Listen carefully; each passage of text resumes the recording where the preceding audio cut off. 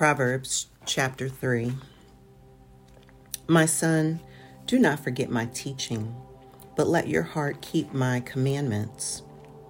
For the length of days and years of life and peace they will add to you. Do not let kindness and truth leave you.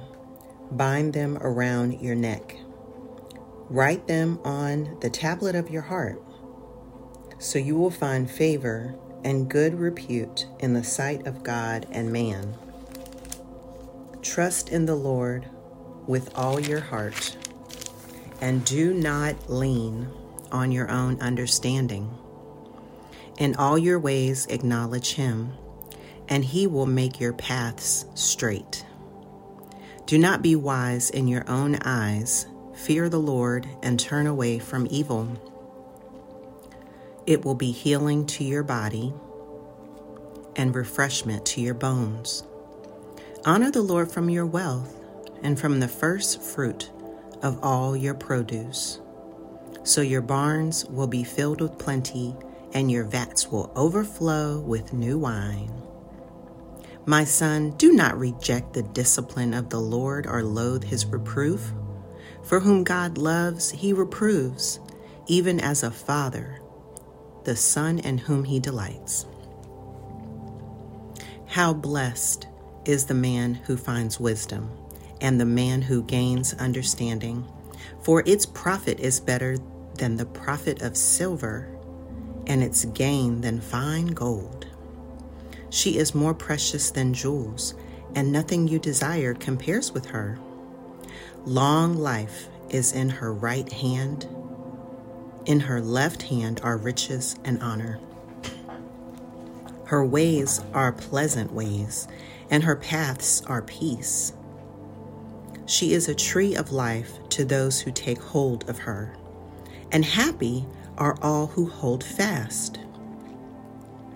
The Lord by wisdom founded the earth. By understanding he established the heavens.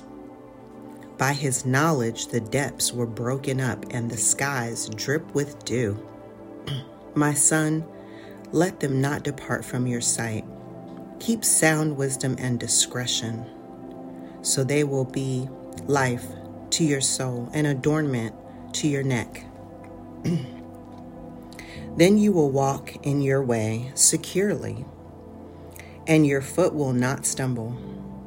When you lay down, you will not be afraid. When you lie in your sleep, it will be sweet. Do not be afraid of sudden fear, nor of the onslaught of the wicked when it comes. For the Lord will be your confidence, and will keep your foot from being caught. Do not withhold good from those whom it is due, when it is in your power to do it.